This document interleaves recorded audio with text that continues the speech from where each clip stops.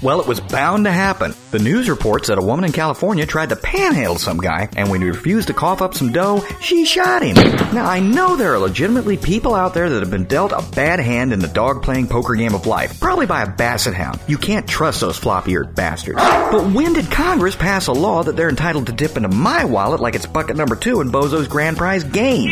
It's gotten to where I can't even go into a Circle K these days for a life-affirming bag of Skittles and a Yoo-Hoo without a gaggle of these pricks smelling like feet wrapped in sun-drenched bacon and dipped in rancid tartar sauce queuing up around me like I'm the gay Backstreet Boy and I'm about to give out blowjobs. By the way, which one was the gay one again? Oh yeah, all of them. Here's a good example. I'm driving around town and I spot this guy with a sign that says, hungry. Now, I don't carry money. You never know when you're going to get mugged, and I'd like to have my cash all ready for electronic transactions like downloading streaming video. But I do have my lunch with me since I've been on this get in shape kick. I make myself a lovely salad every day for lunch, replete with braised mushrooms, seasoned croutons, and lovingly sprinkled with a light balsamic vinaigrette. So I saw this poor wretch and I offered him my salad, and he took one look at it and he said, no. And then he turned to walk away, which is when I ran him down with my car. Whatever happened to truth in advertising? His sign said hungry. Does this translate to give me shekels in some forgotten language? I'm starting to think that this is some kind of racket. Does anyone read classic literature? I'm an avid Sherlock Holmes fan, and Sir Arthur Conan Doyle wrote a story called The Man with the Lopsided Thingy. No, wait, that was Penthouse Letters. He wrote The Man with the Twisted Lip, and story aside, it concerned a respectable gentleman who discovered that if he got up in the morning and put on makeup and sat on a street corner begging for coins, he could make more money than working any job you can name. I'm starting to think that this may be how Warren Buffett and Bill Gates made their millions.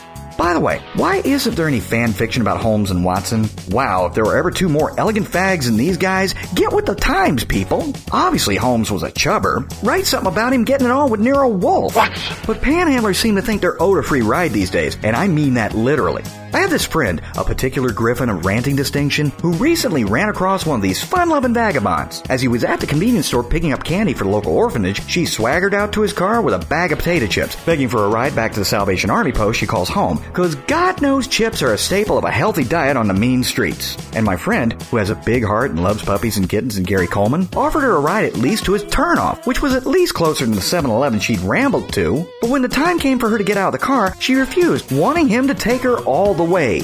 But he's a fine, upstanding Christian, and he's saving himself for marriage, so he politely put her out of the car, and she called him an asshole, and then wandered off, presumably to blow a small woodland mammal to get change for a soda to go with those chips.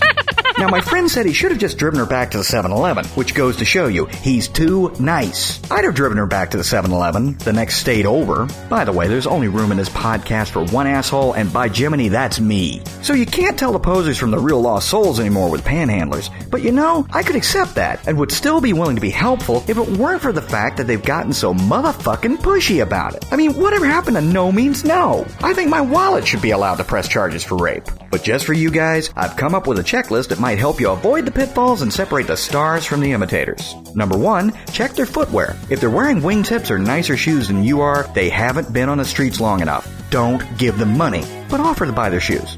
Number 2, find a pair of panhandlers and offer them a sack of Big Macs. But the only caveat is they have to fish them out of each other's sweatpants. Number 3, ask them who they voted for. If they voted for anyone that has ever run in the past decade, hand them everything in your wallet. They're obviously not only down on their luck, but criminally insane. And finally, D, see if they're wearing a Bluetooth. If so, give him $1. You have to admire his foresight. They probably also take Visa. There, once again, I do the research so you don't gotta. And these are surefire ways to spot the fakes, or get you shot. Either way, you'll keep your money. And a really good way to keep them away from you, when you see them coming, immediately shit your pants. This is also a good way to remain celibate. And this is Point T Weasel at point.furryhost.com and Movio.com asking, hey, am I the only one that thinks Lance Bass would be one hell of a porn star name? Right up there with Dick Trout, Rod Flounder, Knob Herring, and Knockwurst Toadfish.